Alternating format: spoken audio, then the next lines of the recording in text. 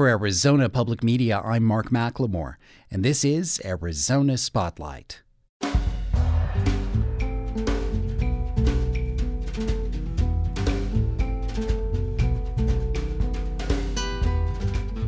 Coming up, from StoryCorps in Tucson, Ron Barber and his wife Nancy remember their experiences on January 8, 2011. Visit a project to restore one of the oldest buildings in one of the oldest towns in Arizona.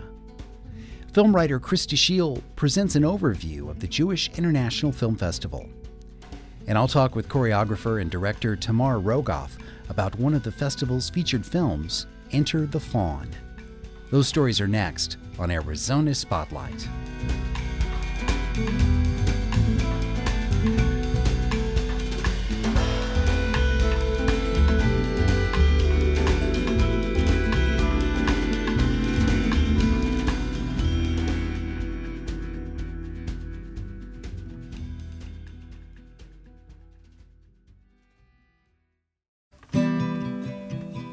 Most residents of southern Arizona remember where they were 5 years ago, January 8, 2011, the date of the mass shooting that took 6 lives and wounded 13 others, including then-Congresswoman Gabrielle Giffords. Ron Barber, Giffords' district director and later her successor in Congress, was shot twice in that attack. In November, when the StoryCorps recording booth was in Tucson, Ron Barber and his wife Nancy visited to share their vivid memories of what happened. It was just a wonderful Saturday morning, and I was getting ready to go grocery shopping. I had my keys, my purse on my shoulder. I was at the back door, and the phone rang. I stood there for a minute and thought, oh, it's probably not interesting. I'll just let it go. And then something stopped me, and I went back and I picked up the phone. And there was a woman on the other end, and she said, "Is this Nancy Barber?" And I said, "Yes, it is." And she said, "I have something I need to tell you." She said, "Your husband's been shot." And I felt like my whole world stopped at that point. I said, "Is he still alive?" And she said, "He's still with us." Well, what does that mean as I'm sinking to the floor? Still with us. Okay, doesn't sound great. She said, "Is there anyone with you?" And I said, "No, I'm going to call my daughter right now." And she said, "Well, don't tell her what happens. She'll be too upset to drive." And I said, "Fine." So I'm sitting on the floor and I call Chrissy. And she was a couple blocks away. She actually had been thinking of going and visiting you and Gabby that morning because she hadn't seen Gabby for a while and she was going to take her sweet little one, Elliot, to say hi. I said, "Chrissy, it's Mom." And she said, "What's wrong?" And I said, "Your dad's been shot." And she just like, "Oh my God, I'll be right there." She said, "How are you?" And I said, "I'm just sitting on the floor." And within minutes, she was there. I said, "Call your sister." And she called Jenny. And as we were driving up Campbell, we got a call from Gabby's chief of staff in D.C. to say, "You were still alive, Gabby was still alive, and you're on your way to the hospital, to the University Medical Center." There were 9 of us who were taken there that morning, 9 patients, all of whom had been shot. Gabby, the most serious, young Christina Taylor Green, was basically dead at the scene, but they brought her in the hopes of reviving her. It was must have been horrific as you were all gathering that morning. Well, we came around the back entrance because Chrissy worked at that hospital, and so we went around, and she had somebody at that point come and take Elliot for the day, and everyone was arriving. I went inside, and Daniel Hernandez, who had been assisting Gabby, was standing outside, and I remember just looking at him with his sweater covered in blood. And they escorted us inside, and we got there, and it was my daughter Jenny, Gabby's mother and sister, and I just kept saying, "Do you know, have any information about my husband?" And they just kept saying, "No. We have a lot of people in there. They don't have IDs on them. We're not sure who everyone is." And someone heard someone call me Nancy, and she goes, "Nancy? Is your name Nancy?" And I said, "Yeah." She said, "Oh, your husband's in there calling for you and calling for you." And at that point, I just like, "You're alive. You're talking." That's all I needed to know. And I was so relieved. And I said, can I see him? And she said, no, he's on his way to surgery right now, but here's his wedding ring. And I grabbed it and I put it on a chain around my neck. And then you were in surgery for almost 3 hours. And at one point, the doctor came out and said, your husband may lose his leg, and we need to get your permission. And I said, I don't care what he has to lose, just don't let him die. And he said, fine. He went back in. We had no idea what condition you were in. We knew you'd been shot in the face, and we knew you'd been shot in the leg, and we knew that they were working to save your life. After you had your surgery and you were in ICU, they came out and they said you can only have 2 people go in. So remember, Chrissy and I went in, we had our arms around each other, and we walked in the room, and I stood at your bedside, and I looked at you. You had this one small little square 4x4 Band-Aid on your cheek. And I went, whoa, okay, you're there, your head's there, your face is there, I can handle this. And then, of course, at this point, I didn't even look at all your other things. But a nurse walked in, this wonderful, wonderful nurse. And Chrissy looked up at him and she said, Mom, we don't have to worry anymore. Dad has the best nurse here at the whole hospital. He was my teacher, and he'll take care of Dad. You can relax now. And he was great, too. I remember that I wanted to leave the hospital to go to John Roll's funeral, and he took a day off to accompany me because I needed a lot of assistance. But the nurses and the staff generally were fantastic at UMC, and I have nothing but the highest praise to give to the doctors. Can you imagine what it was like to have 9 of us at various stages of injury and almost dying in some cases, being brought in at the same time? We're so lucky that we had that trauma center in Tucson. Otherwise, I can't imagine what would have happened. I think more people would have died. And, when I woke up and I was in the recovery area, I think I was in the ICU at that point, the first person I saw when I opened my eyes was you, and then the second person was Chrissy, and I just felt so relieved that I was okay and that you guys were there. I felt like the Michelin Man. I had bandages wrapped around practically every part of my body, and because I was injured in the leg, and then they had to graft a vein from the other leg, and on and on and on. But as the next few days ensued, we realized at least the beautiful way in which the Tucson community responded to the shooting. When I see Gabe's mom, and I see her often, she's lost her son. Someone's lost a daughter. Other people have lost husbands and wives that very sad day. And I almost lost you. You're my soulmate. And that would have been very, very, very hard. So we were given another chance. Not going to squander it in any way. It does change your perspective on life when you nearly die. And I know that given the amount of blood I lost, that I almost died twice while I was lying there on the ground at the Safeway. And then again, when I got to the hospital, they had to rush me into surgery because my blood pressure was so low.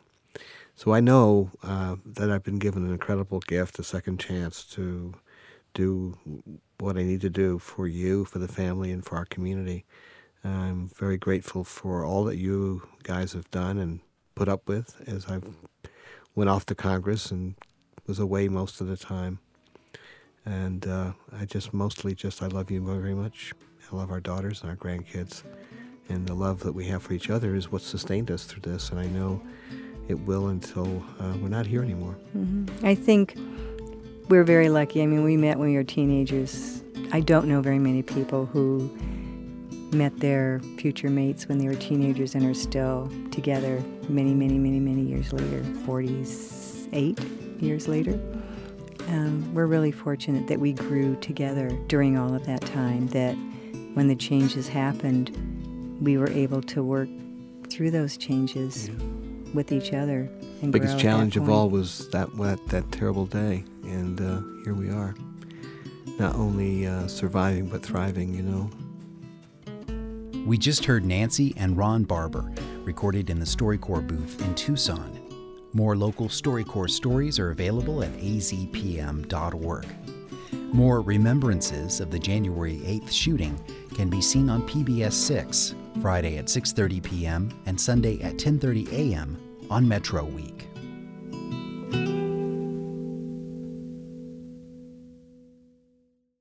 One of the oldest buildings in Tombstone is getting a facelift. Shefflin Hall was the town's prestige theater when it opened in the 19th century, and the big adobe building has been part of life in Tombstone ever since. Exterior renovation work began on the theater last fall, and Zach Ziegler traveled to Tombstone to see how history is being preserved.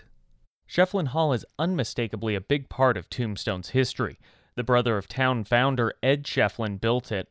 It opened in 1881, and if you were standing on its porch 5 months later, you would have heard gunshots ring out from the gunfight at the OK Corral half a block away. The Masonic Lodge that takes up part of the building had as its first master a justice of the peace who exonerated Wyatt Earp, his brothers, and Doc Holliday for their part in that gunfight. We see Shefflin Hall as a rare piece of history. That's Bill Harmon, district engineer for the Arizona Department of Transportation. There's not much of this kind of thing around. Shefflin Hall is really the largest adobe structure in the Southwest that's still used. ADOT doesn't strike many as the top candidate for restoring historic sites. But when the department wanted to redesign Tombstone's main road, State Route 80, to make it more pedestrian-friendly, it meant working at the foot of the old building.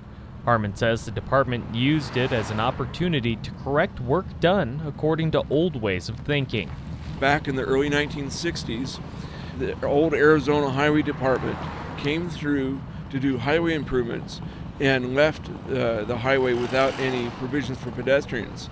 So ADOT decided to make improvements to aid those that are on foot. They're removing roadside parking and widening sidewalks. Bill Barlow is a Tombstone Town Council member. It is an improvement to narrow the street, slow the traffic down, and create a safer zone for pedestrians. And on Shefflin Hall, they're replacing the porch that was removed in 1909. They're also peeling back the stucco at the base of the adobe walls and removing the bricks that had deteriorated over 135 years. The old sidewalks didn't drain rainwater into the streets.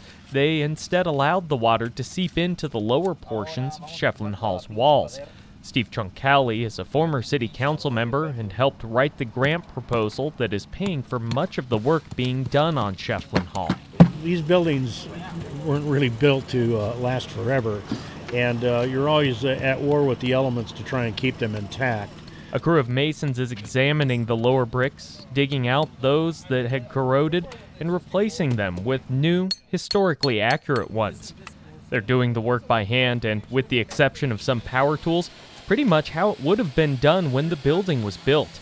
It's the kind of work Brian Tellez's company specializes in. Making adobes how they were made hundreds of years ago, and doing the correct repairs to buildings. Tellez is a third-generation mason from Tucson.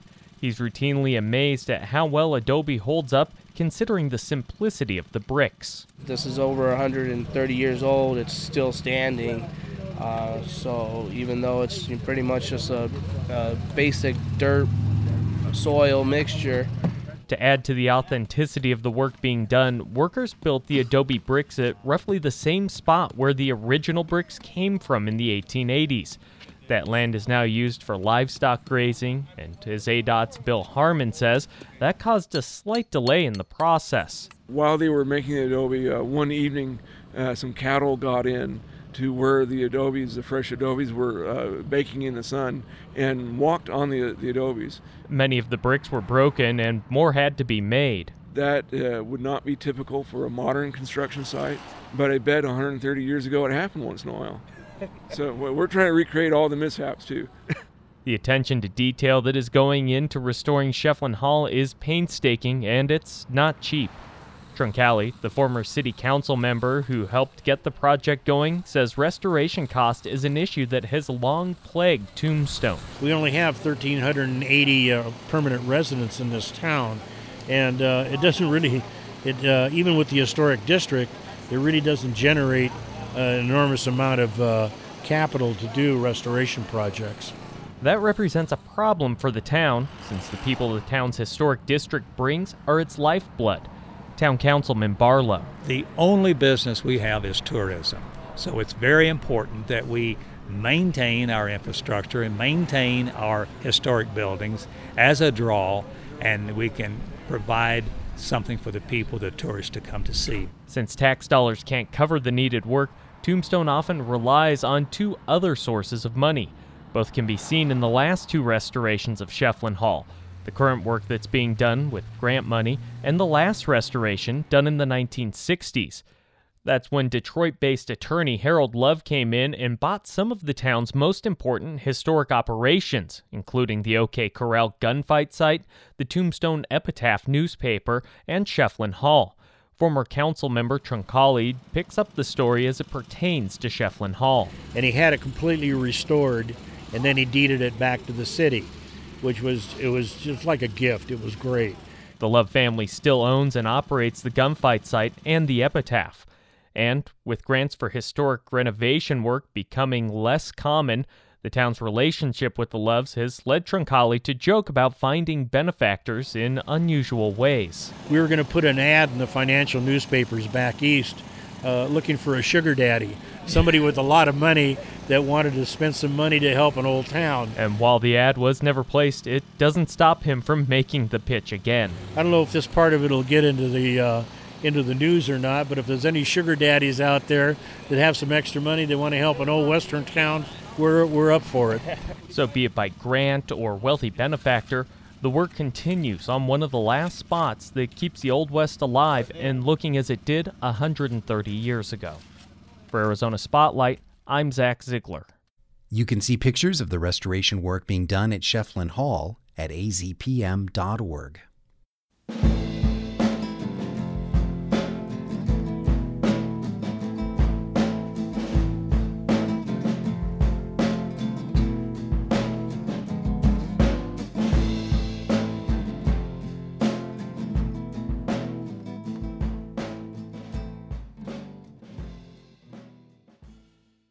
Old age, depression, and the looming shadow of the Holocaust.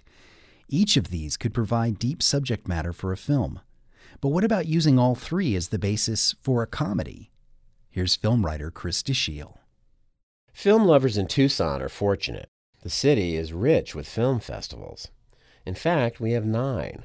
And the first one on the schedule every year is the Tucson International Jewish Film Festival, presenting works from around the world by Jewish filmmakers, and now celebrating its 25th year. This event has steadily expanded and improved since its founding in 1991, attaining a high standard of excellence in its choice of films. I've attended quite a few of these fests over the years, and I can tell you that I've never been disappointed, which is saying a lot. Among the films I look forward to seeing next week is Advanced Style, a documentary about 7 older women in New York City who are distinguished by their completely bold, original styles of dress and personal appearance, which are matched by their singular personalities. Another highly anticipated movie is A Borrowed Identity, the latest from Israeli director Aaron Riklis, whose films often explore points of commonality between Jews and Palestinians. This one tells of a gifted Arab boy who is accepted into a prestigious Jewish boarding school and the challenges that ensue. I'd like to especially single out an unusual film from Uruguay called Mr. Kaplan. Written and directed by Alvaro Brechner, the story takes place in the 1990s and concerns 75-year-old Jacob Kaplan, played by Hector Noguera, whose parents engineered his escape from Nazi-occupied Poland during the war, and whose status as sole survivor of the family invests his life with a sense of great responsibility. Now retired, and with 2 adult sons that have their own families, Mr. Kaplan is haunted by the fear that he has never really accomplished enough to justify that sense of purpose. He's at the stage in his life where he's forgetting things, people are speaking louder so he can hear them, and after a car accident, his family has decided he shouldn't drive anymore. They hire the son of an old friend of the family to drive Jacob around. Wilson Contreras, a hapless ex-cop who spends most of his time drinking beer and playing pinball, in a delightful performance by Nestor Gozzini. Then, an article about famed Nazi hunter Simon Wiesenthal sparks Mr. Kaplan's interest. He begins to study the reported escape of Nazis into South America, including Uruguay, and a chance comment by his granddaughter alerts him to a suspicious elderly German man running a fish shop near the beach. Jacob enlists the driver Wilson to help him investigate this possible war criminal. Mr. Kaplan, in case you haven't guessed, is a comedy, and it's amazing how Breckner manages to navigate this potentially risky material without being insensitive. The unlikely pairing of the elderly man and the puzzled sidekick is very funny, in some ways reminding me of Don Quixote and Sancho Panza. At the same time, the picture also achieves moments of poignant sorrow in its evocation of survivor guilt and the title character's confrontation with his own mortality. Mr. Kaplan was Uruguay's submission for the foreign language film Oscar last year. It's playing on Sunday the 17th at the Jewish Community Center, the festival's founding organization and the site of most of the festival screenings. There are many other good dramas and documentaries in the lineup, more than I have time to mention.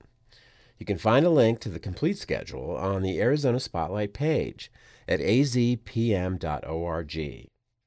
For Arizona Spotlight, this is Chris DeShiel. Another film featured in the Jewish International Film Festival is Enter the Faun, a documentary directed by dancer and choreographer Tamar Rogoff and filmmaker Daisy Wright. The film follows Rogoff as she begins working with Greg Mosgala, a young actor with cerebral palsy. The goal was to train Mosgala as a dancer and create a performance piece in which he would play the role of a faun from Greek mythology. The long hours they spent in the studio together proved to be transformative. When I spoke with Tamar Rogoff, she discussed where her passionate interest in movement and dance came from. I would say really, almost proverbially. My father was a doctor, and his patients had rheumatoid arthritis. I was keenly aware growing up of different kinds of bodies, and I was born with flat feet, so they said, of course, send her to dance class. But besides going to dance class and seeing people with, differently abled bodies, and watching my father actually relate to the human body, he played the piano. He was besides being a doctor, he was a musician. So supposedly from the age of 2, I would dance around the living room. And so I can't really remember a time when I didn't feel like dancing was really close to me and part of me. I had so much of dance at a very young age that I tried to quit around the age of 16 and go to college, which is not what we were supposed to do as dancers. We were supposed to get out there and join companies. So I tried to veer away from it and never could really get away from it. I kept coming back. It seems like you really lock on to the people that you're dancing with and that you're choreographing.